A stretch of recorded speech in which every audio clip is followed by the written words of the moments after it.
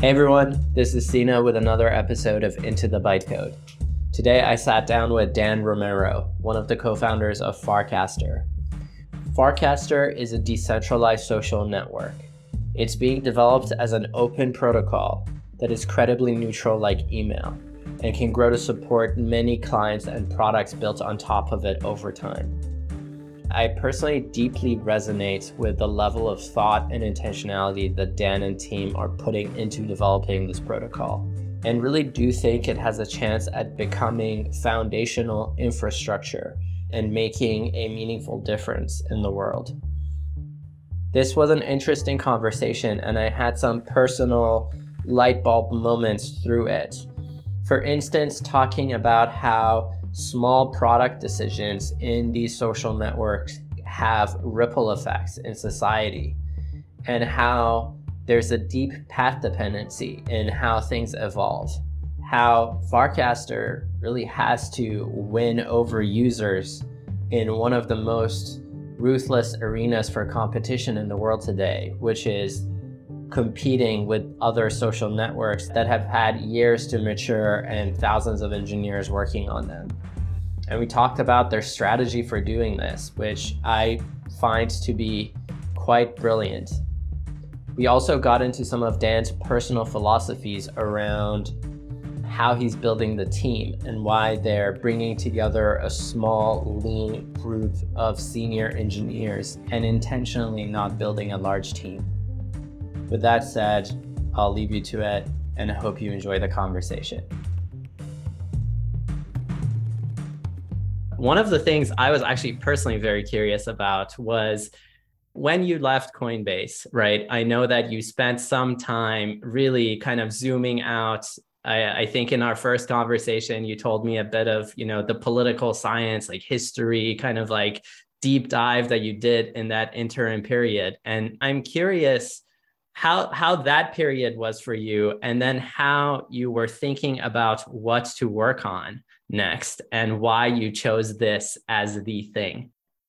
So I'd been at Coinbase for 5 years. I left May 1st of 2019, and with an explicit goal of take it a full year off. I wanted to get bored. That was advice I talked to a bunch of different people. How do you spend your kind of a sabbatical after working in a company for a while?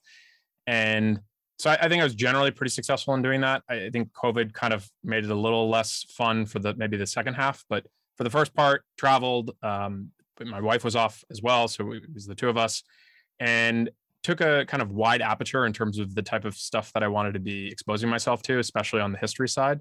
And one thing is, like, when I was traveling different countries, I tried to read a history about that country and a little bit more understanding of the world. So we started our trip in the Middle East. I read this incredibly dense book on the history of the Arab people, and some 1,200 pages or something like that. And I think it was just exposing myself to a variety of new kind of ideas and just new information.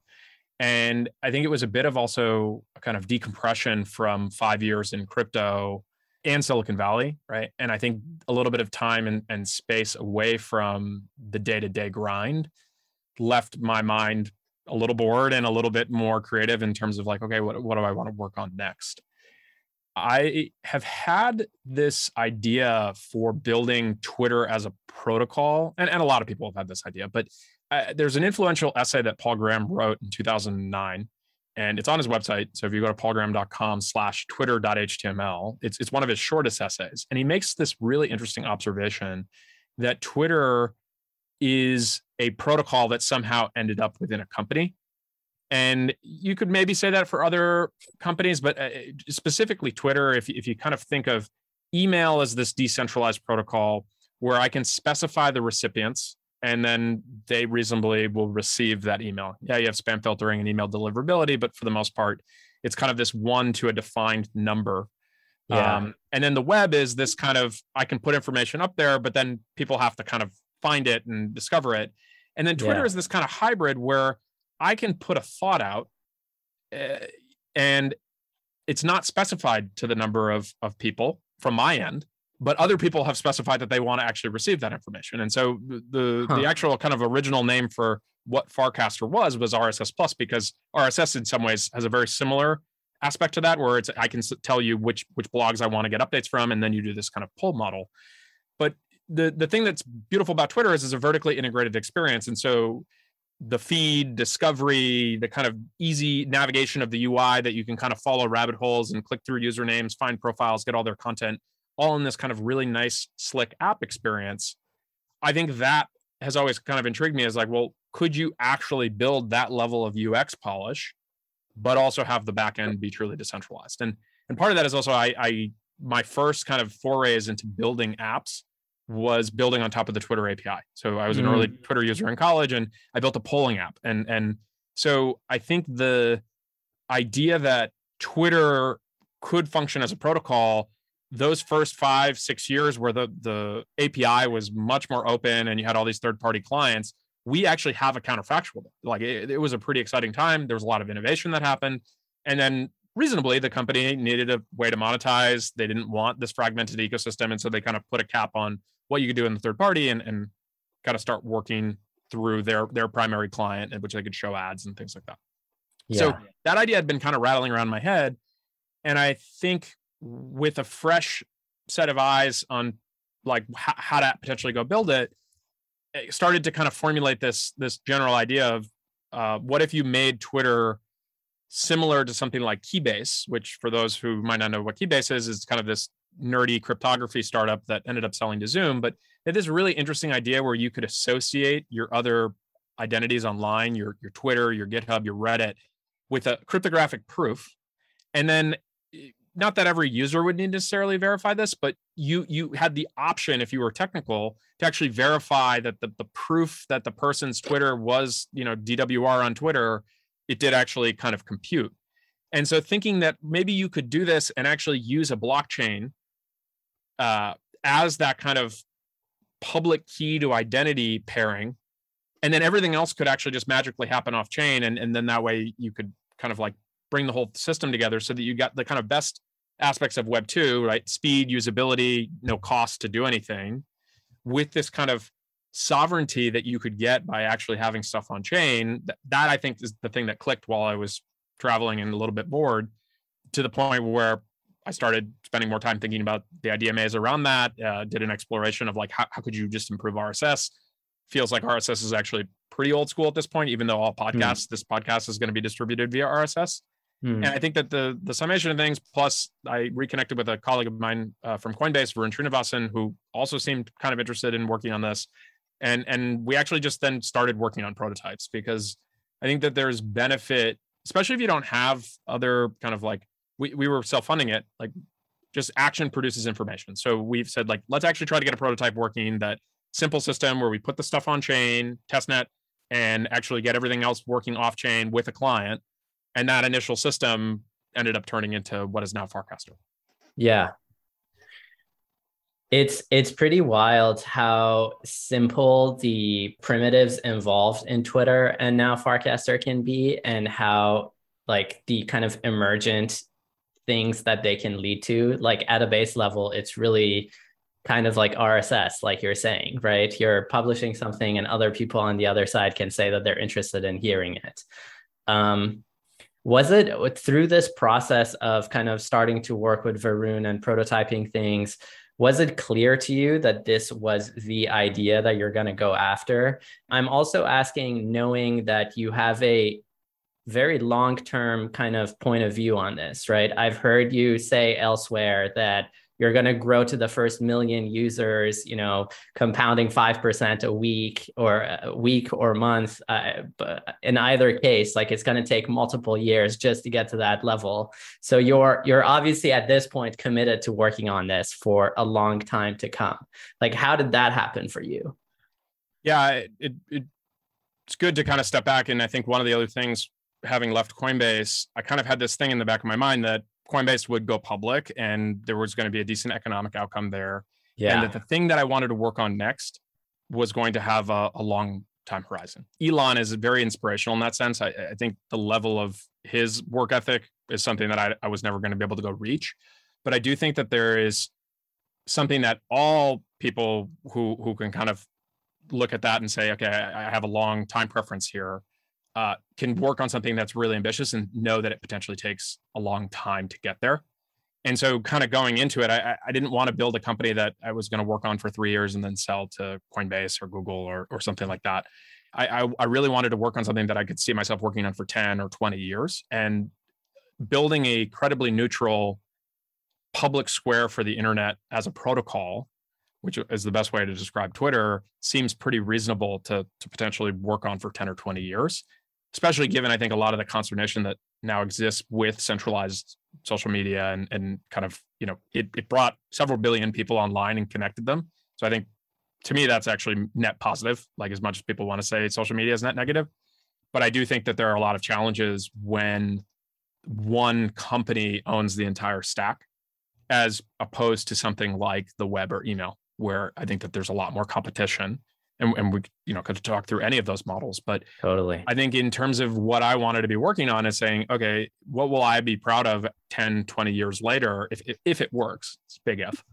I think internet scale protocol that you could sit alongside TCP/IP, HTTP, SMTP, DNS, and then Farcaster potentially as that. This is the social graph protocol that's credibly neutral, like Ethereum and like all of this kind of stuff that lives in the crypto world, but now trying to kind of blend it because much of Farcaster is off chain, right? It's much more of a traditional web protocol. I think that's motivating and allows us also to make decisions that are oriented towards the long term versus trying to hit some arbitrary number in a compressed period of time. So the invite model, where we want to be consistently growing but not growing too fast, has downsides in the sense that maybe something else pops up that grows a lot faster and ends up getting people to use it. Could happen. But I think our point of view is quality is underrated, and in a kind of culture that puts a lot of emphasis on doing things extremely fast. And I think that there is benefits to speed and kind of urgency. But in terms of building a social network, especially given that there are Web 2 social networks at scale that already exist, we're not dealing with a land grab scenario. We are dealing with the next best alternative is actually a really mature, polished product where people already have existing audiences. So I think taking a different tack of saying, okay, we're going to actually double down on quality is something that's a lot harder for an at-scale network to do, because they're already dealing with the issues of quality when you're at scale is extremely difficult. Yeah. It's very interesting. I think there's a deeper kind of meta point here, which I sometimes think about in the context of building anything new in crypto, which is, if we're really building these long lasting protocols that are meant to be, woven into the fabric of the internet and the world and outlast our lives, like they need to be built on solid foundations. But then on the other side, a lot of kind of discovering what crypto is able to do comes from running these experiments without any kind of like thinking about like, how's this going to evolve? Like you can't really see around these corners in some ways. This is actually one of the things I've really resonated with how you're building Farcaster, which is it seems like you're being very kind of methodical about separating out the pieces that need to be robust and reliable, and then being like, okay, there's this, there's a way we can experiment with having, there can be different hub clients, or there can be different algorithms for sorting the stuff, and there can be different applications, but they can plug into something that is going to be robust and sustainable. And I think that's a very interesting thing to think about as we're building these protocols. One frame we have is, if you start from the goal of what we're trying to build, this is an internet scale protocol that's credibly neutral that anyone can use to build a new social network, right? That's the end state goal. In order to get there, in order to meet that bar, you need many different apps and services, clients, open source projects built on top of the protocol. That requires developers to put a lot of effort and energy into building that set of apps and services. You're not going to get that just from a technical specification. So what is actually going to attract the developers? You need a baseline set of competent technical decisions. But the primary thing that developers who are building, at least in social, they're looking for daily active users. Like that's the liquidity, right? If DeFi is TVL, like DAO, daily active users, is the TVL equivalent for a social protocol. And daily active users don't use protocols, they use apps. And so from our point of view, the only way we're going to even have a shot at bootstrapping this ecosystem, and it's unclear if it'll work, right? Like we're going to do our best and try to take a long-term view, but you have to get an engaged, high quality group of people using a single app every day to generate at least the initial amount of data that actually at a protocol level from the kind of data and APIs that you can access starts to become interesting enough that other people want to start to experiment, right?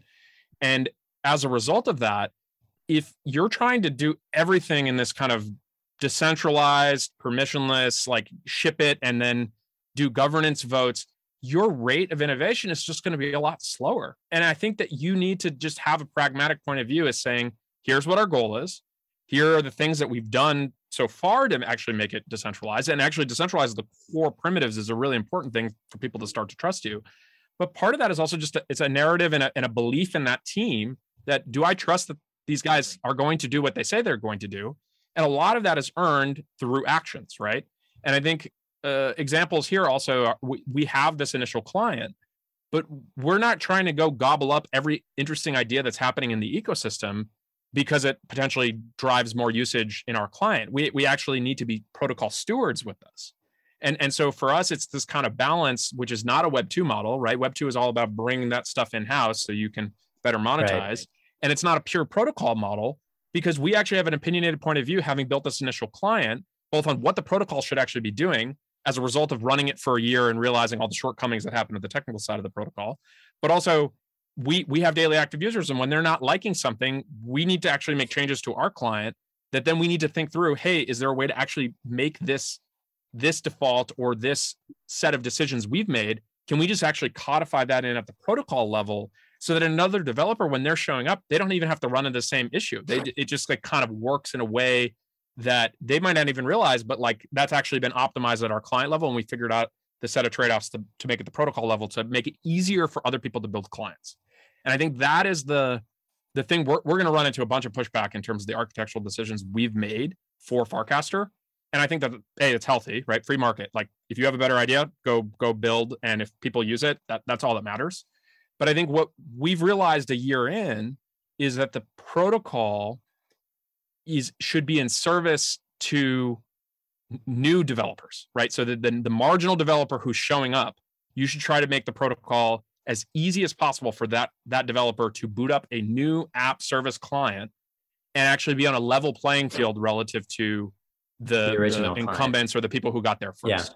And so you can make decisions on how much storage there should be for a hub required, or how many we think is reasonable for decentralization, right? You could get to a model where if you have 5, is that decentralized? Some people would say yes.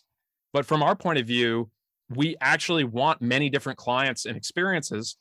So as a result, we want to actually make those hubs be excellent from a developer experience standpoint and reasonable to run for anyone who wants to be able to play around with it. And we have to deal with those trade-offs versus other networks might be able to actually exceed our ability to do certain things, but then they're going to have other trade-offs, right? Like they might be more on chain. So there's actually gas costs that comes as a result of using it, or they will be less centralized or, less decentralized because the requirement to run a hub is higher. Yeah, the relationship between the product and the protocol is a very interesting one. How are you thinking about the product long term? Do you see it as a core, like you're going to build it into a compelling application that people use in the future, or is it more for the sake of fleshing out the protocol in some sense?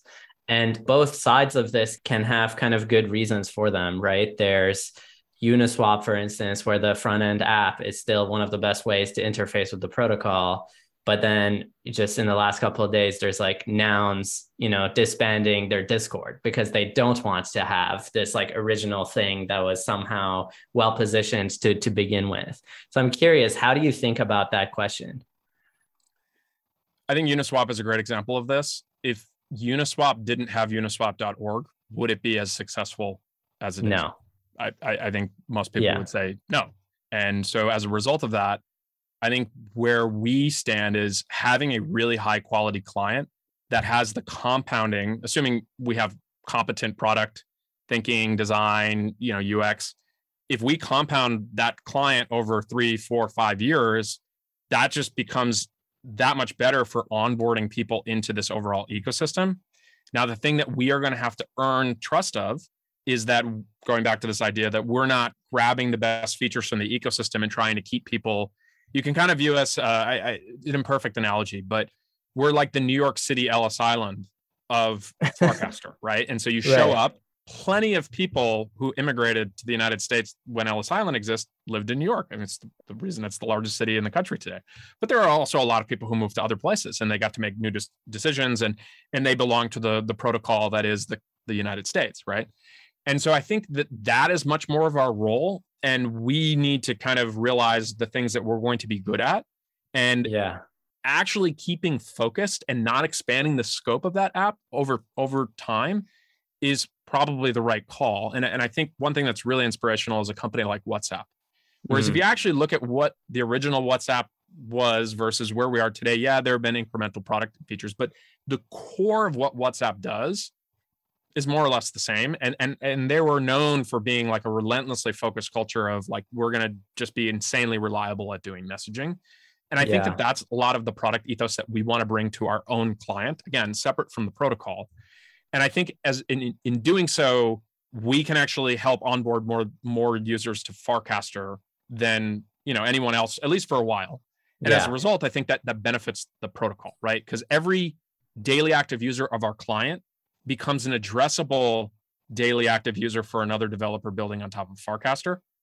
And in kind of viewing it like that, we have to kind of, again, earn our right, our reputation as being a steward.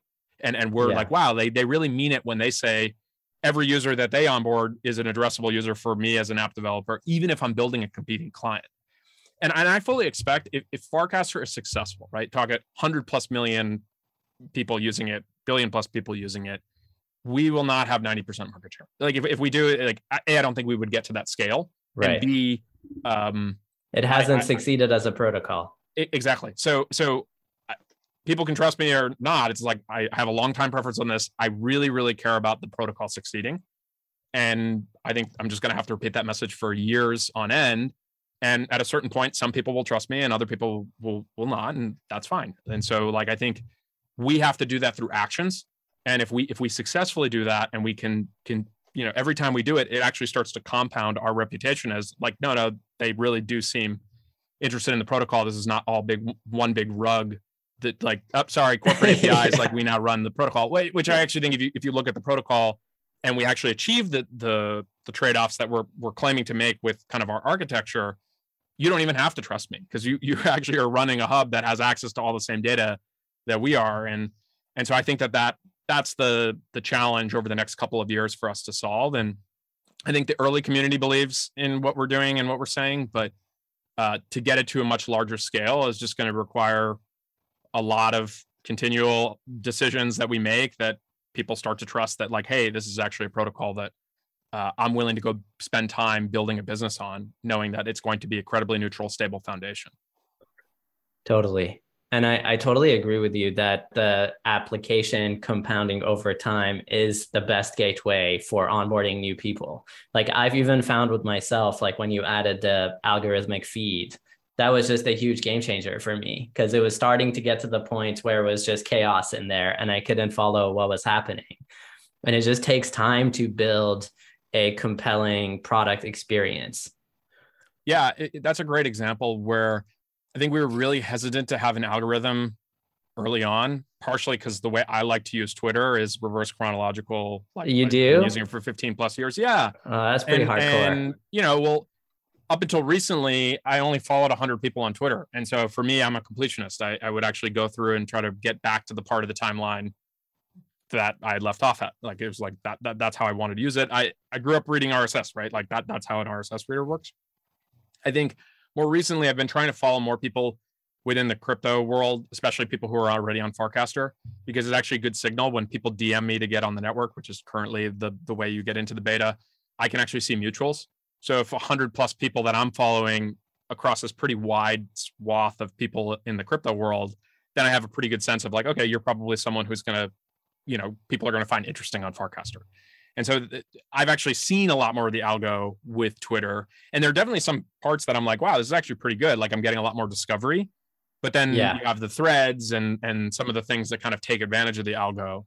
And so I think one of the things we were really sensitive on is, should we add an algo? Because that's actually also where a lot of people get frustrated. It's like, well, okay, what is the algorithm rewarding? And I think we got comfortable about a year in adding a very lightweight one. We call it highlights. And you know you're actually there. It's like the default feed is following. And then if you tap into highlights, you're kind of opting into seeing this. And one thing that we've emphasized in highlights compared to maybe something like Twitter is that the primary way that we kind of bring conversations up in this algorithm is active conversations. And it's not the kind of like one banger, we call them casts, but like tweet that is like a dunk or a quote that has a lot harder of a time getting into that algo. Whereas if you get something that actually has depth, if you think of the conversation as a tree, that you have all these kind of interesting things happening, that's factoring into the algorithm a lot more. And what's important is, because this is the default client that most people are using, that is actually nudging the behavior and norms of the network towards a more conversational platform. And I think that this is one thing that abstractly I kind of understood, but now that we're seeing it, is the product decisions we make in this initial client have a huge impact on the shape and behavior of the network and the protocol generally, especially in this kind of constrained environment where we are doing a lot of we're the only way to onboard right now. And so I think one of the beliefs we have is if we keep it invite only for somewhere close to 1 million, right? It might be a little less, might be a little bit more. And we move to a model where people in the network are actually doing the inviting rather than everything kind of coming through me. I think that those defaults are really important, because whereas right now you onboard with me kind of like in this chat, and I can kind of reach back out to you if something, hey, like that doesn't really kind of. And it's like, I actually spoke with this person. I can't just go and be a total asshole on the other side of this. It's like being invited to a dinner party with 4,000 people. It's like you do feel a little bit less like, okay, I should be a little bit more civil. But inevitably, people are going to invite people. They're not going to have any other context. They're going to show up in the network and they're going to behave the way they want to behave. And so actually having solved for those defaults that reward kind of, call it constructive conversation. And I don't think we've figured that out completely. But if you can actually do that by iterating while the network is small, then I think as you scale, the average experience for a new user as well as kind of power users still oriented towards quality, because you've kind of made the set of defaults in the interface oriented towards what you want people to do rather than what an algorithm might. So I think that's how we've thought about it. And we're not perfect. Like, we're going to make mistakes, but I think part of the perk of like, I use the app a lot, is if things aren't going well, like I'm going to get a pretty quick sense of that. And then we can make the decision that like how to change it. And so I think if we were just working on the protocol and then we had other developers or the ones building clients, it's way harder to convince 100%. Someone to change. Like, you have to do a lot more influencing. And you could criticize that and you could say, well, okay, so then it's just basically you're making the decisions of who gets onto the network. You have the client and you have the protocol. But I think going back to this idea of earning the trust of developers, which we have an early group of developers who've been building on top of Farcaster despite, I think, an okay dev experience. But the idea is that they're realizing that the community is really high quality. The data and APIs are actually open. And they're seeing me say on a consistent basis, no, like we're actively trying to figure out ways to actually support other developers building. And like, these are the trade-offs that we're making. I'm optimistic that we can actually get to a place where we have a competing client in the next year that has a reasonable level of UX. Because that's the other thing. There's the theoretical decentralization where, oh, well, you could go build your own client if you want, but like if we kick you off our client, you effectively are kicked off the network. So I think that there's a practical level of decentralization and practical bar that is a much higher threshold than theoretic. Like, yeah, sure, go write your own client. Like no one's going to do that. They're just going to go back to Twitter. Whereas if there were two legit clients above a certain baseline of UX, then I actually think you have something interesting. For sure. And the crazy thing is, this is making me realize what I had missed, which I do think about sometimes, which is I've been focused on the protocol, and the protocol is what matters. But the client is actually you know, yes, there is the design and the architecture of the protocol will deeply influence the things that emerge out of this over the next 10, 20, 50 years. But really, it's the client, the early client, and the decisions around small product tweaks, like the shape of the algorithmic feed, the what you prioritize, the people who seed the community. These things are designing the kind of social layer of this entire kind of wave, right? And in some ways, I mean, the crazy, like planning for the success case, right? If this thing actually does grow to be used by billions of people, like these decisions that you're making today could have ripple effects into the shape of society in the future. The same way that, you know, Facebook and Instagram and TikTok, like the product decisions that they make ripple through, like, you know, just how people feel and think on a personal level, how societies relate to each other. And that's the super fucking crazy thing about what you're doing. Yeah, I think it's well said. Actually, Balaji casted yesterday after being off for a little while. He came back and he made an observation where Farcaster is effectively community first, not technology first. And I would quibble a little bit to say that we've actually had to make some interesting technology choices informed by usage. But I do think that there is some truth to that, in that you can make all the right protocol choices, like perfectly designed protocol, thought through everything, like beautifully written software. But if you can't actually bootstrap the initial community, which is a little harder than people just choose to use the technically best thing. They don't. They choose to use the thing that is most interesting, and the thing that makes it most interesting most of the time is other people, right? And so I think the story of like, how did we get from 10 people using it every day to over 1,000? I don't have like a perfect, we thought through this and we knew it was going to happen. It was a bit of onboard a bunch of people, have a bunch of people churn, continue to make week over week progress. People refer other people because it's kind of interesting. And at a certain point, you hit a conversational liquidity point that the network, I can open up the app and there's always something new and interesting, assuming you're following a sufficient number of people. And so we're now at a level of, I actually think we have something where people are referring people to Farcaster. You should check out Farcaster, not because of the product decisions and the technology. They influence. People. It's the people. So that becomes another question, is like, well, okay, how are you actually going to compete against something like Twitter, right? It's like 200, 300 million people who are using it every day. And we have 1,000 plus. But what I would actually say is you got to break that problem down differently. So something like Twitter is actually, call it 95, 98% entertainment and news for people who use it. And then a very small subset who are these kind of like very online public figure type, very much into tech or crypto, who actually use this as this like weird public chat room social network, right? Like my parents use Twitter, but they don't tweet. Whereas, I'm having conversations with strangers all the time, and I think that's completely normal. So there's actually a very small percentage of people who use Twitter as a social network. So right away, you can actually go from, oh, this is a network of 200 or 300 million people using it every day. How could you compete with them? To there are several million people who use it as a social network every day. So that becomes a more achievable number if you think about it. And then if you actually say, we're only going to focus on one community to start, which is what we have, and it's, let's just focus on the people who might, on the margin, and I don't even think this is a primary driver, might be finding that this is a decentralized protocol, ideologically kind of interesting, some NFT features. None of those are game changers. But I think if you focus in on that, what is the actual size of crypto Twitter? 100,000 daily actives? Maybe less. So now if you actually say, it's, well, if I have 1,000 people using the app every single day, and there are 100,000 people in my addressable market that at least trying to go after, I'm 1% of the way there. So that changes the game in terms of like, okay, and I actually think we've been even more specific. I'm not even trying to win all crypto people. Like, I love Bitcoin. I own Bitcoin. I don't think Bitcoiners are going to want to use anything that has to do anything with Ethereum. Maybe at some point if it's interesting enough. Fine. So what I'm actually focused on is Ethereum people. And people who maybe are like, they're in a different ecosystem, but don't necessarily hate Ethereum. So that's, I think, even smaller number. And so like totally. That's the goal. It's just focus on people who are building and intellectually curious in Ethereum. Make that the best social network for those people, and permissionless innovation and the nice integrations. And then from there, see if you can actually convince another concentric circle of people and kind of work your way out. And so I think that has been informative in the sense that we don't have to work on like virality and all of these things that I think people just take for granted with social networks.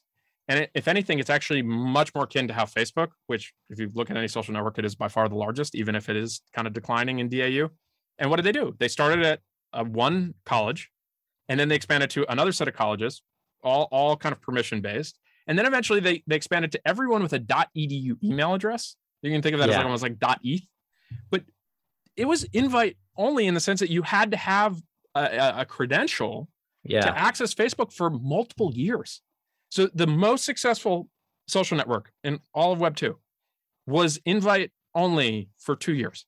And then people are saying the way to grow a social network is to grow as fast as possible with virality. It's like, right. Like maybe and then there was a lesson there. The university students turn out to be a very interesting cohort that's getting older and other people want to be around them, which could also be potentially said about the current cohort of like Ethereum crypto Twitter. Like this group is going to become way more influential and nerd snipe the rest of the world potentially. That's the belief. Like, so for me, it's .eth and .edu are the equivalent, and it's like seed your social network with the optimistic, the people who are curious, building the future in ETH. And I actually think that is an interesting group of people to go on a journey to see if you can build a incredibly neutral, decentralized in the very social least. Network. Yeah. And maybe it never achieves that scale, but we're gonna try to do it. It's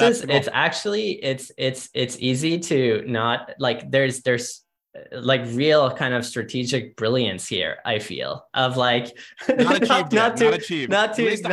compliment you too much, but carving down this problem of how do you compete with these incredibly mature social networks it's basically the most ruthless like arena of competition in the world, right? Like the way TikTok and Instagram are competing, like it's insane. And to carve that down into, we don't need to get everyone, like size it down to the .eth people, and then design the protocol. I imagine some of the protocol features are probably being prioritized because they unlock certain abilities at the product layer, but the protocol is going to be what it's going to be. But the product showing NFTs and like these sorts of things and the community you're seeding it with. So it's not only like a target user who we're going after, but it's also like the product features that you're working on is all designed around getting this initial cohort.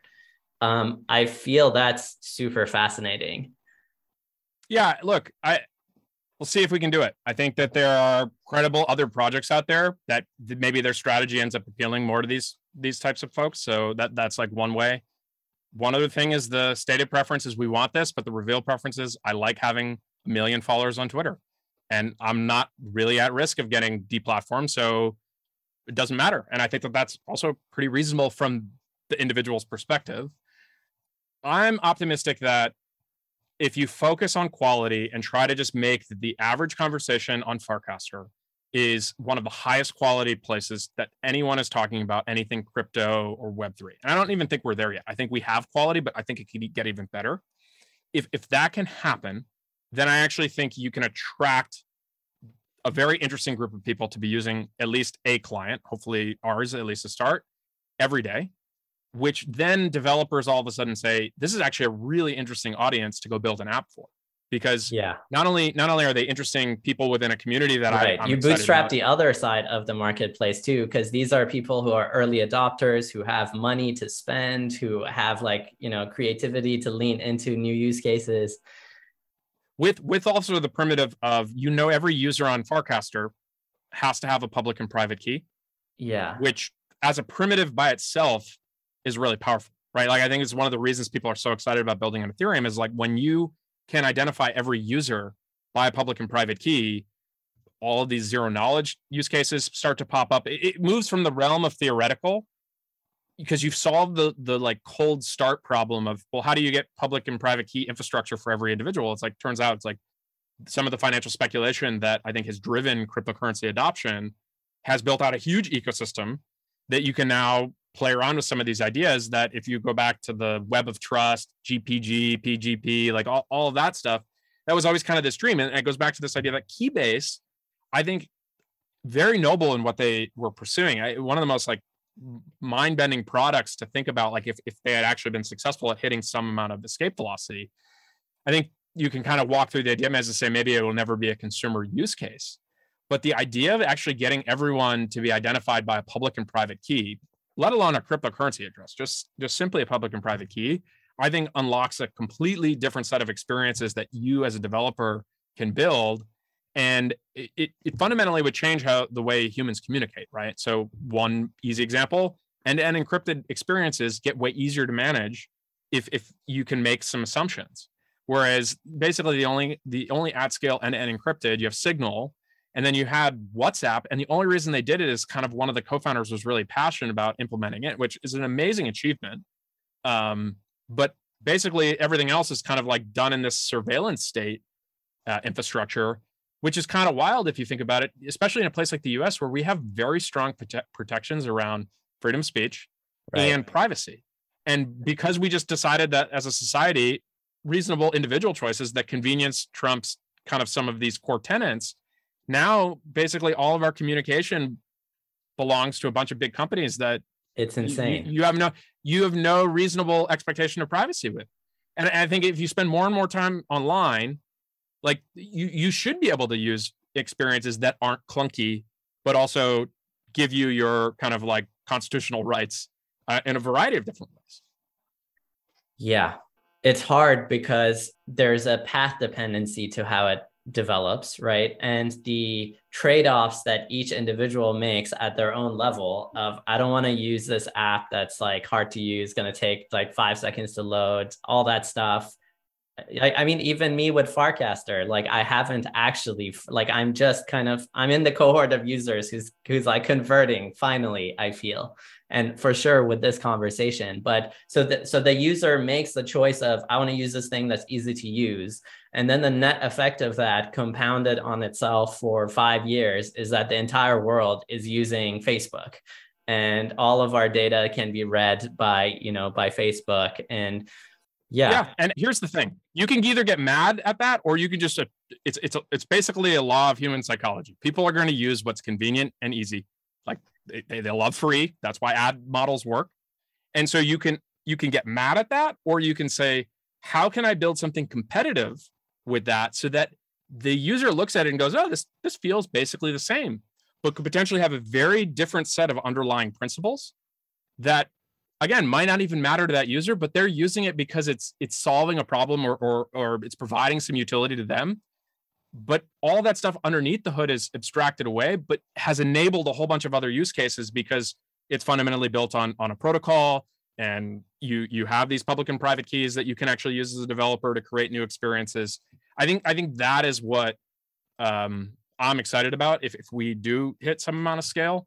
In many ways, it's actually very similar to what Apple does, at least from their marketing standpoint. And to their credit, I think a lot of their decisions are actually privacy enhancing in a good way.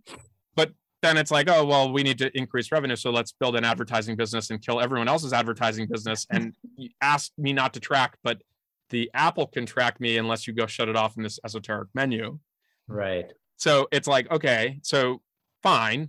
I don't really have many alternatives, but you can imagine a world where that becomes the kind of base level is norms are around kind of privacy, encryption, and then, people can compete with that being a core primitive of what you can do rather than, maybe a corporate marketing strategy, which they changed. Like, I feel like the gravitational pull of the other or the existing model is so strong, both from you're an entrepreneur, developer, you're building something, or from the user's point of view. And like the ripple effects that these things have in the shape of the world and society over time. And what's crazy to me is, one, how it comes down to nuanced product decisions and like concrete execution right now, and like onboarding these users and getting something that works. Like Keybase didn't work because of, slight things about their model. It's not enough if you believe this is a better world. You have to actually like out execute the other people who are running downhill. And because the other way is easier, it also requires, a founding team and early people who are working on it who actually hold these beliefs truly, right, and are principled about it. Because the other, there's just so many off ramps where you can sacrifice them in some way. And this is the same thing that I've always admired about Vitalik, for example, right? Like Ethereum has like the staunch, like, no, we're building this decentralized infrastructure that could be like a protocol that much of the world taps into in the future. You can't be kind of optimizing for short-term wins or personal financial gain, even though like those things will also happen naturally as a byproduct. But it's almost wild how I feel like if you ran multiple, simulations of the world, like if there was a Monte Carlo simulation of the world, like the world where something like this actually exists and takes hold is maybe a rare one. But then once it does like get past a certain point, it's like so strong and robust because it's going to suck in all the liquidity. It's going to be something everyone trusts, like can't be rugged. It's very interesting in that way. And I feel like, I mean, just even thinking about that, I feel like in the journey of Farcaster, there will probably be this inflection point, right? Where it switches to, okay, now this is the credibly neutral, communications protocol of the web. And if it succeeds, and then it starts just like out competing everyone else much, much more easily. So two things there. One, I think Ethereum and Vitalik are deeply influential on how Varun and I think about this. And there's a reason we're using Ethereum L1, despite people saying, oh, the gas costs are this or that. I think for the identity primitive that makes Farcaster work outside of what's off-chain, we couldn't think of a better network to go put it on. And I actually think optimizing for cheaper transactions per second or any of that stuff is, especially if your architecture actually doesn't need most of the stuff on chain, you only need to do it once. What better chain to go put it on? Because it's actually capturing a lot of how we approach things is this pragmatic approach to building, but also a deep philosophical belief in decentralization. And I know there are plenty of people who want to criticize Ethereum for not being decentralized. I'm not going to convince those people. But I think for us, building on that infrastructure, like that's the same thing that we want to achieve for our own protocol, is that we want people to deeply believe that they're doing this because they actually want this to hit a level of scale and credible neutrality similar to Ethereum.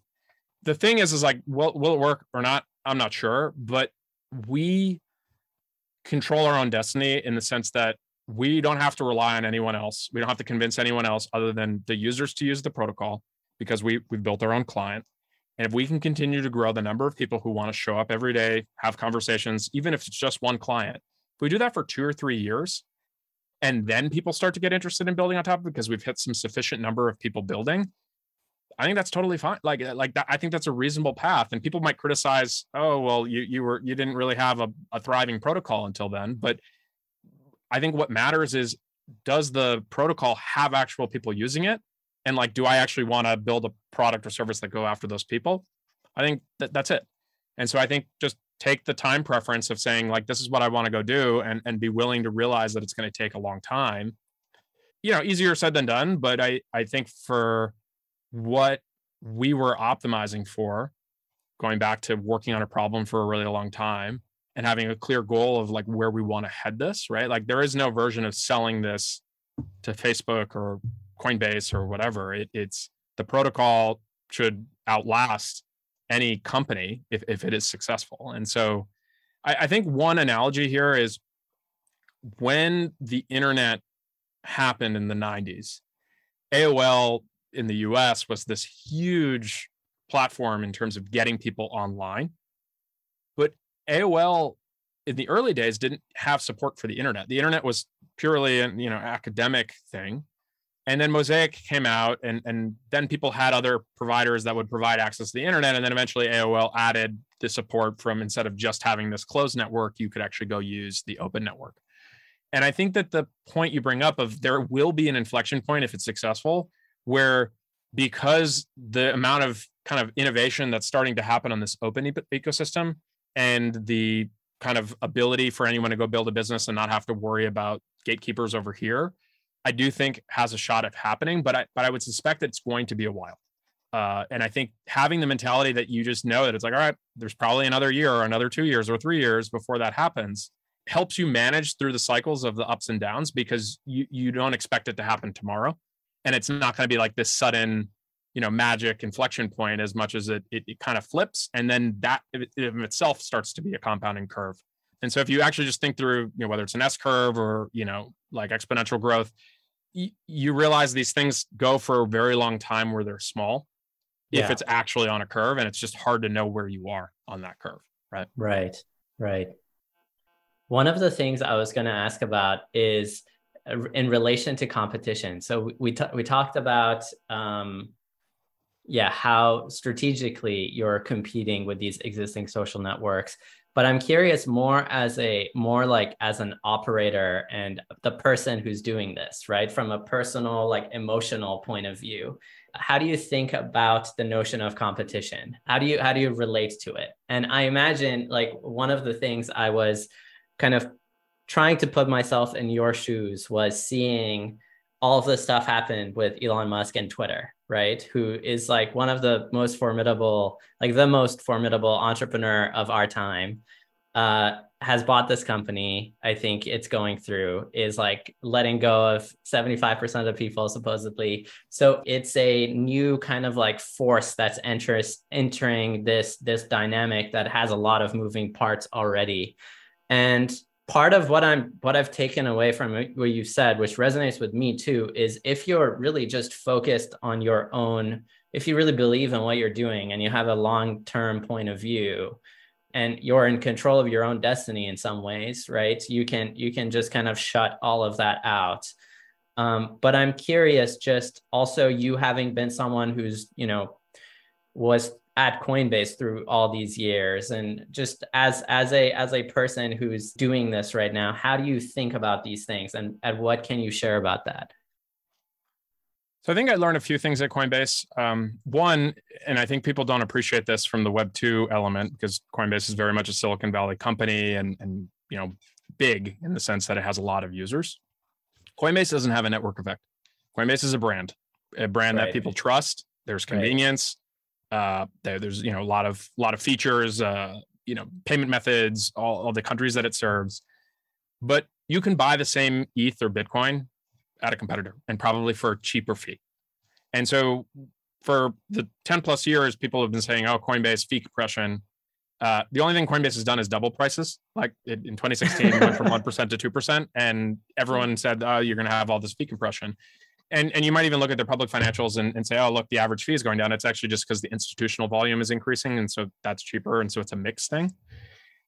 Prices probably come down over time, but fundamentally, Coinbase actually is much more akin to what at least initially drove a lot of what people picked Apple for, in the sense that there was a brand, it was kind of a set of decisions. If you did every feature, the classic example is the iPod compared to some other MP3 player. If you're just strictly doing it on storage functionality, it's something better. But I think Ben Thompson's talked quite a bit about this, of like, the thing that a lot of the kind of analysts, when they do everything data driven, miss is taste and consumer preference, and the idea that like people like things that they can resonate with.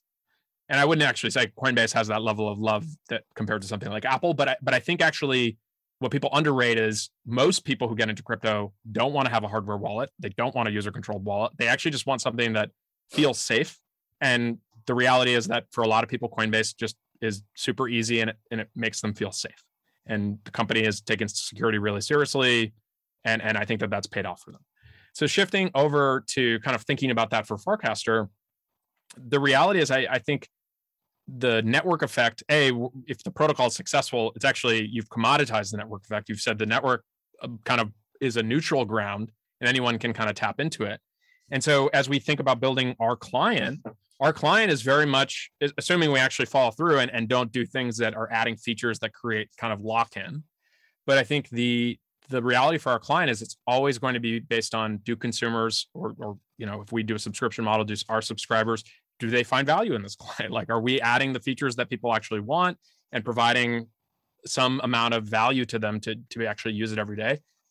Otherwise, they're going to switch to something that's better, right? And so I think that that's like a mentality that a lot of Web 2 marketplace companies or with network effects think that they have. But the reality is they can get very far off of just taking the same kind of network effect with proprietary liquidity and run for a really long time. The one I love to point out is Airbnb. Amazing design. Product is, I think, generally really great and stand at plenty of Airbnbs. But the fact that people complain about this cleaning fee and they have made this decision, A/B testing or conversion rate, that no, we're going to hide the cleaning fee until the end.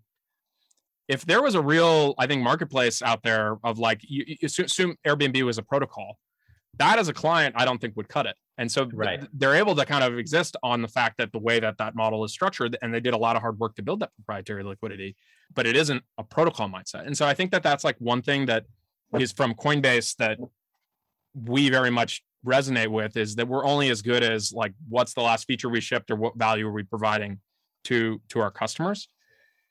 I think the second thing on competitors, and this is a little bit more of a philosophical point, but I very much believe in Paul Graham's philosophy, and it's a little crude, but you're more likely to die as a startup from suicide, not homicide. And I think there's a little bit of the Hollywood version of startups where you're in the arena competing with others, and it's like the competitor launches a product and you got to follow, and that's how people think. And I think that the reality is, all people think that their competitors are out executing them or they're perfectly polished, when the reality is, if you know anything about a startup, they're pretty chaotic inside. And I think that if you spend too much time worrying about competitors versus just, if you have users, like, what do your users want? And a really simple example of this is, every so often on Forecaster, I just say product annoyances, like, go at it. Like, tell me all the things that you can't stand about the client. And if I was worried about like what competitors are launching, I could like go build a product strategy based on like trying to compete there, versus just asking that simple question and getting 100 responses. And then you kind of realize like, oh shit, like there's a lot of stuff that we can just improve with our own thing, let alone any new features. I think that is a lot more of the type of thinking that people should be orienting towards. It's interesting. Talking about that on Farcaster is like the extreme version of, tell people about your idea, they're not going to steal it, they're going to give you good feedback, but you're literally posting it publicly for all potential competitors to come and see the list of your deficiencies and where, you know, what they can do and all of that.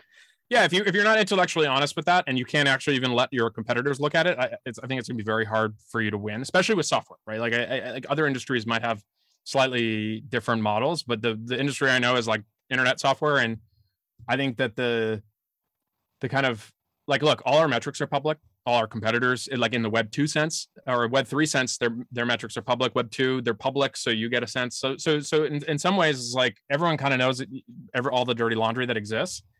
And the thing I think you're like, instead of spending time on your competitors, I think what you should actually be focused on is, again, another Paul Graham, build something people want. And so for us, it was, and another thing he says is, find 100 people who love your product, then 1,000 people or 10,000 people who like it. So much wisdom in that blog. Yeah, I think like any entrepreneur who is building something new, Paul Graham is like, that's the 0 to 1 Bible in my view, because it helps you get the right mindset. And a lot of them sound trite, but the reality is, I think that they are the correct points of view. Hard to follow, because sometimes when you're going through a day-to-day of the emotional roller coaster, that can it's like, okay, I don't need any more trite advice from Paul Graham, but if you actually step back and remove some of the emotion from it, it's probably right. And I think the miss is, people tend to think that like doing a startup is like this kind of like strategy chess thing, that you're thinking about competitors and where to kind of, that is much more at the 1 to 10 or frankly 10 to 100 scale, that now you have like big groups of people, and it's like, okay, where do you direct them? Whereas as an early stage startup, it's just, you want to be as close to the metal as possible, which is, what are your users saying? How are they feeling? And so it's, talk to users, find people who absolutely love the product, double down on what seems to be working there. Hopefully you don't end up at a local maximum, but like overall, your competitors are not going to be the way to kind of like find the unlock. It's actually in your community of users. And so I think people over-rotate. They also don't know what they're doing, and you've got as good of an intuition or better one with the users that you have and what they love. Yeah, I would actually say it's you start worrying about your competitors, you're starting to let them drive your roadmap. product roadmap, Yeah. which if you have good intuition, now you're actually imported someone else's intuition, which you don't know if that's actually good or not. And yeah, there can be some growth numbers that look exciting, but if you're not confident even enough, like the point, like why did you even start working on the thing in the first place? If like basically what you're doing is looking at another thing and saying, oh, well, they're doing this, like we should do this too. Now, asterisk, like sometimes someone actually unlocks like fundamentally something new, and it's probably useful to know what other people are doing. But outside of a rare instance, I don't actually think, and in that case, even if you try to go copy it, it's unlikely if someone gets this breakthrough thing, product, strategy, whatever, that somehow you're going to copy it and then out execute them on the thing that they already have the insight. And so I think, call it whatever percentage of time people spend thinking about competitors, it probably should be a 10th of the time, if not, even lower. And then that extra time can go back to thinking about your community, your users, your product, your protocol. Totally.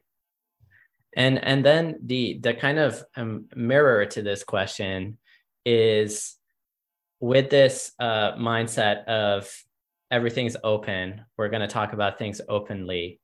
It relies on an ability, like in a knowledge that you can execute and you can move really fast, and you can actually like ship the things you're going to do. And on this point, you're actively hiring kind of like staff, engineers, and you're keeping the team very lean.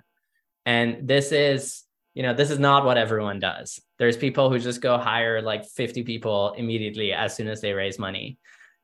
So how do you think about the team architecture and how that reflects into how you're operating and building what you're building? So Varun and I both worked at Coinbase. I was employee 20, and I think Varun was around play 50. We saw 1,000 plus people get hired. And I can tell you from my experience is when we were 1,000 people, I don't think we were moving any faster than we were when we were 50. And I think there's a variety of reasons for that, but fundamentally adding more people adds more complexity to doing anything with a group. That's why I think generally great things are achieved with much smaller groups of people, like in terms of like great creative output, because managing a large group of people, the top of the pyramid talking down to the bottom, it just kind of doesn't work. And so I think where we're approaching this from is we still have a lot of stuff to figure out, both at the protocol level, but also the product level. And having a large organization means I'm outsourcing a lot of those decisions to people who have been, they might be smart, but they just have been working and thinking less about this problem than I have.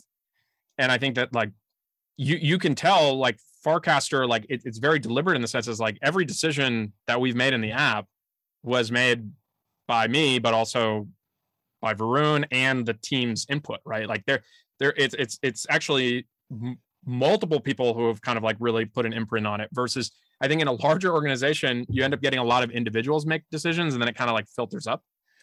And I think that the other general point of view is I think most companies just hire people because that's what other companies do. It's not a first principles approach. So example, Instagram got to 27 million users, I think more or less, with 13 people in 2012. Arguably one of the most successful products of ever, if not, any type of software network, period. I mean, it's basically where all of Facebook's value comes from today, like in terms of the growth and like monetization. And so that happened in 2012. And we're in 2022, and you're not saying 10 years of developer productivity, like with all of these cloud services and tools and improvements, that you can't go build a social app with that many users, with that few people. And the other example is, I think WhatsApp, and there was a viral tweet today, JD Ross, who's the co-founder of Royal, had it. Elon responded to this, by the way.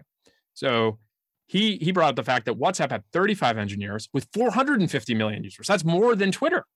And so Twitter has 7,000 plus people today. They're talking about doing a 75% reduction. Look, anyone losing their job, like that sucks. Like you've got bills to pay, et cetera. But just if you take the abstract of going from 7,000 people to 2,000 people, and WhatsApp, again, almost a decade ago, was at 450 million people with potentially way higher daily active usage in terms of what you're kind of sending around, that's an insane ratio. And I think the last point, and to specifically go to crypto, Coinbase got up to 6,000 people last year. FTX is 200, maybe a little higher. Roughly the same trading volume. And yeah, there's other things like Coinbase has 100 million consumers, and like there's a lot more. They're in the US, there's regular. But I can promise you that if one has 200 and you have 6,000 and you're doing roughly the same volume, the one that has 6,000 has too many people. And so I think just if you approach it like that, you should be really, really hesitant to add headcount if you don't need it, because what you're doing is you're decreasing the ability for your organization to move fast because you're adding overhead. And some businesses are going to need that, right? Like if you have an operations heavy business, like a business like DoorDash, or like, yeah, of course you're going to need to do that. But in a case of building a protocol, like if you actually build it correctly and then you have this client that's on top of it, you should be able to get a lot of leverage and scale with software and these tools. And the other examples I'll give you is I don't think Uniswap was that many people for all the volume that's gone through Uniswap, and then OpenSea even, right? Like, yeah, OpenSea last year had to end up hiring a lot of people, very similar to Coinbase in 2017, but they hired a bunch of people and now volumes have come back down. So in some ways, like in hindsight 2020, you might not have hired as many people because I think they had to do a layoff. So it's this, if you think about the systems that you want to design up front, you have senior people who actually know how to build those systems rather than build a system that works today and then has to be replaced 2 or 3 times along the way. I think you can get a lot of leverage with a really small team. Yeah. And frankly, it's just more fun, right? Like Jeff Bezos has this concept, 2 pizza teams. Like there's kind of like a fun aspect of like, we had the team on site, everyone's remote, a couple of weeks ago. And we had a night where we just played out a board game, Terraforming Mars. There are only 6 of us, or, and so it like, that's pretty magical when the group of people that's working on something that hopefully ends up being scale can sit around a table and play a board game and have 2 pizzas. And so I think like for us, like getting much bigger in this early stage where we don't know if we've actually figured it out, it's just you're cargo culting Google, totally. Which is what I think most startup things in Silicon Valley look at Google, which is the best business model of all time. And they go, oh, well, we should offer these perks and we should do this and that and that. And it's like, yeah, if you have a search engine that kicks off $100 billion a year, I would offer these things too and have all these, moonshots and venture firms and all this other kind of stuff. Whereas the reality is most businesses aren't like that. So maybe be a little bit more judicious in hiring. And does that flip at some point? Like when you get it to a particular scale, does the mindset shift? I mean, I could see it also not if FTX is an example. And I don't see from first principles reasoning why you need to get to like thousands of people. And look, like I grew up on the operations and BD side at Coinbase. I don't have any interest in hiring a BD person. I have very good friends who are, business development people. Like I don't see it adding a ton of value. I know people talk a lot about BD and like crypto, and like telling you really like users don't really care. So that's like a whole function you don't need. Yeah. I think you can be really smart about finance, like in terms of just like building out, good systems. I think one other thing that we've done is like most of our stuff is off chain. So we don't need to deal with all these like money transmitter licenses and all the other stuff that something like Coinbase. So being deliberate in terms of what you're doing on the technical side of things can actually flow through with the shape of your organization. But yeah, look, if you had 10 million daily active users, like you need an operations team to help with the customer support side of things. Believe me, I felt that at Coinbase. Public failures of not scaling customer support fast enough. Right. I think you're going to need the ability to handle like a DMCA notice, and it's like, yeah, it's a decentralized network, but your client actually is a company, so you need to comply. Like all of that stuff happens, but doesn't happen for a while. And I think part of where we need to focus is not building like the infrastructure for a thing that might happen. It's actually make that thing happen. And if you're a little bit more experienced and get a little lucky, you can kind of start to sense that the trajectory is actually happening. And then you can actually start to hire those people in. And I think I'm fortunate in the sense that I had to do that on the fly at Coinbase, and there were a lot of failures associated with that. But I think if we were fortunate enough to have that happen again, I think I would be able to kind of execute on that a lot better because I'd already done it. And it's in some ways a better problem to have than a bloated team that's ahead of the problems it's trying to solve, to like get hit in the face with like a ton of work and everyone just has to like do work 24 hours a day until you can catch up. Yeah, I think another interesting thing that I associate with these headcount numbers is it's pre-COVID Silicon Valley culture, where people really don't talk about revenue and metrics. Like it's kind of this thing where that it's weird. People will talk about how much they raised and at the valuation, because that now became a public thing. It used to not be. And now people don't talk about revenue or profitability or metrics while they're a private company. So the proxy to measure your progress is to tell these startup parties what your most recent round was. So it's like, oh, look at these fancy investors telling me it's worth this on paper. And then oh yeah, we're 100 now. Like, oh, that sounds impressive compared to a 2 or 3 person startup. What I think is more interesting is like, no, we're 12. Yeah, we have got 10 million daily active users. Like that you don't hear that, right? Like you hear plenty of companies that are 100 people. So I think it's just a norm thing. And I think Silicon Valley, late stage, zero interest rate policy, money is cheap. Like that was the culture. Yeah. It's interesting that, these are people who the role should have self-selected for people with conviction, with an ability to think, outside of the herd mentality, and these sorts of things still happen. One other question that came up, because I'm very curious to hear how you think, is remote. Why are you building the team remote, and how do you think about that? So there's a practical reason and then the philosophical reason. So the practical reason is I'm in LA. We moved down here to LA from SF after 10 years there during COVID. My wife got a job at SpaceX. Liked it. So we're going to stay. And my co-founder Varun moved down. So the two of us are actually here. We work in the office every day sitting next to each other. It's like a garage. And we could do the model where we actually say, hey, you need to move and co-locate. But I think the reality is LA, despite being a large city, and there are definitely talented engineers here, the pool of senior engineers in LA is going to be way smaller than somewhere like the Bay Area. So we could either move back to the Bay Area, or we can say, hey, let's build remote. And I think that the thing that works for remote, in my view, is if you hire senior people, they by definition need less management. Like they're more experienced. Like if you say, hey, we're trying to accomplish X week over week, they're actually good enough to push back up front. Like, hey, that's too much work for this week. And you actually can trust that judgment. And then assuming you kind of scope something correctly, you can give them that work and they need minimal input. Yeah, there's instances where you're brainstorming, but they get the work done week over week. I think a more junior person, and junior people are my favorite people to work with in the sense that they just tend to have a lot more energy. They're earlier in their career. They're hungry to learn. That's not to say more experienced people don't have it, but on the average. Those people actually, I think, need to be in office. And my view is I think you learn a lot by kind of osmosis, being around people. And like I went through that experience for the first 10 years of my career where, in an office, like being around other people. And so I think that if we do start hiring more junior people, we're going to have a very kind of focused in-office culture here in LA, because I think that will be the best way for those people to get maximum amount of learning, and also their effort, which they tend to be very high energy, high effort, can kind of be channeled in the right way to get the most efficiency out of. And so that's our general approach is we're going to hire remote for senior, and then for engineers and designers. Like, I don't think operations people generally should be remote. Like, I think they should be in person.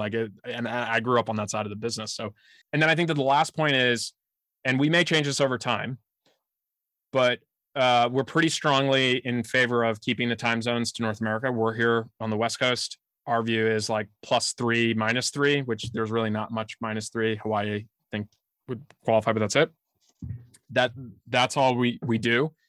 Because even if people tell you that they can work those hours, it's really inconvenient when it's 3:00 in LA and you ping your colleague in New York and they say they're working those hours, but the reality is, their kids are home from school. Like now they want to be having dinner, and the 2:00 or 3:00 people in the West Coast, they're like, hey, like we want to actually get this resolved now.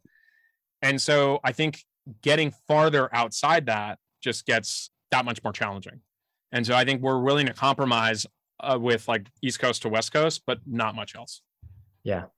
Awesome, man. Well, I know we're coming to the end, so I thought we would close with more of a fun question, which I think will still be instructive for me, which is this actually came to mind reading some of Varun's casts, where he recently did this AMA and someone said Varun is the dark horse comedian of Farcaster. And he said that you basically force him to do 5 joke casts a day as an as an engagement metric. And the question there is maybe related to that, but prompted by that, which is if you're talking with someone who's thoughtful, has things they're thinking about in their head, but is not effective at using Farcaster or Twitter or like social media in general, what are the things you tell that person, whether it's Varun or me or anyone else?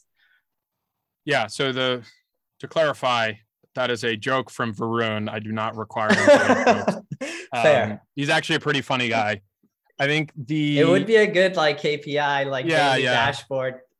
Look, I think naturally, and it's people have asked me this. Oh, you should just hire a community manager and have them do the community stuff, and that way you can free your time up. And I view that as like antithetical. I'm trying to build a social network. Like, if I'm not the most active user or close to one of the most active users, then clearly we're doing something wrong. And so you kind of need to actually teach this to the people who work at Farcaster. Like it's part of what they need to do. Well, what I would say is it's interesting because I'm deeply introverted. I like to say like I'm an introvert, or like I'm an extrovert. But I only play it on TV, or I only play it on Farcaster. It's you can ask my wife. I'm like very much an introvert. I need my own time to kind of recharge. But I think that is actually a natural tendency, and a lot of the people we've onboarded to Farcaster, they fall into 2 camps because they kind of tend to be more technical and to Ethereum builder types. There's the extroverted type, which they get it right away. And then the introverted type is like, I don't feel comfortable, or it's not perfect. And I think you have to just get over that of like, just kind of put it out there and don't take yourself too seriously. And if you're in an app or environment where you can actually say something and then people kind of give you the benefit of the doubt or nuance, I actually think is more reinforcing to want to do that. I think what's challenging is if you're trained to Twitter, you kind of realize if you have a bad take, like you just could be descended on with like the quote tweet and then like all these other people who want to hate on it. So I think that's one thing that people just, when they start to try to use Farcaster, they're like, whoa, like I got like actually quality engagement, and not engagement in likes, but in terms of like people actually responded to the question. And so actually that's one thing I say to everyone is, one thing that Farcaster does really well right now, while it's still small, and hopefully we can continue to try to scale this, is if you ask a question, you're going to get, I think, generally pretty good responses. And I think part of that is like the size of the community, but it's also just generally people are craving this ability to actually have like a conversation versus I think sometimes with something like Twitter, given how mature and at scale it is, people view that very much as kind of this broadcast platform that's where you do your shilling and all that kind of stuff. I think that the second thing is, and I try to do this myself, is like, I think memes are like a pretty good icebreaker in the sense that you can either take it from somewhere else, which is the Elon strategy, right? He doesn't make his own memes. He gets them from his meme dealer. But I actually try to make memes on a regular basis. I think it's like, people talk about Sudoku being good for your brain, or word puzzles, but like I actually think it's like communicating with an image template, that the same thing that you would want to say in text is a little bit more amusing, right? To see SpongeBob doing it with Squidward is more interesting than me writing the same. So you have something you want to say, and instead of trying to like craft it into a short form written thing, you're like, I have this to say. How do I put it into a meme? Yeah, and actually there's even more compression there, right? Because what you're importing is the point of the meme, which requires a little bit more intellectual engagement from people, but they actually probably find it fun, especially if it's kind of funny. And then you can actually put the actual message, and you're writing some text still. But I think that like is another interesting way, because I think there are certain people who are so good at Twitter, like they know exactly how to like put everything in, and it's like you're like, I could never be this funny. But I actually always say to people is using a meme template, like you're basically getting someone else's creative output, and then you're just putting a thin layer on top of it. And you actually look, there are some accounts on Twitter that are very good at Twitter, like Turner Novak, VC, not really into crypto. He's extremely good at seeing kind of like what's happening in the memosphere and then like bringing it in for the like tech Twitter take of the day. And like, I think that's brilliant. And it's like, I actually think more people can do that because it's like they have an observation they want to make, but by kind of doing it with a meme, it also kind of de-escalates it a bit. Whereas like you have this profound statement as like a tweet or a cast, it feels like you're doing this versus if you kind of like my feeling when like I see this in Ethereum and then you have like SpongeBob, you can still make the point, but it kind of by definition is like a little bit more cheeky. So that would be my other piece of advice. Yeah, they're actually a deeply textured format. Like there's a lot of depth to them because conveying something with humor and irony and like not saying what you're exactly saying, but saying it between the lines, like it's a pretty, deep, and the fact that it's like so funny and doesn't take itself so seriously only makes it more interesting. So you might call that Straussian or something where like you can actually communicate multiple messages to multiple groups with plausible deniability, which I think with the internet, that's actually important, right? Be like, whoa, I put a picture of SpongeBob up. Like, don't take that as a treatise, right? So. Yeah. Awesome, man. Well, I think let's close here. This was a lot of fun. Thanks for having me.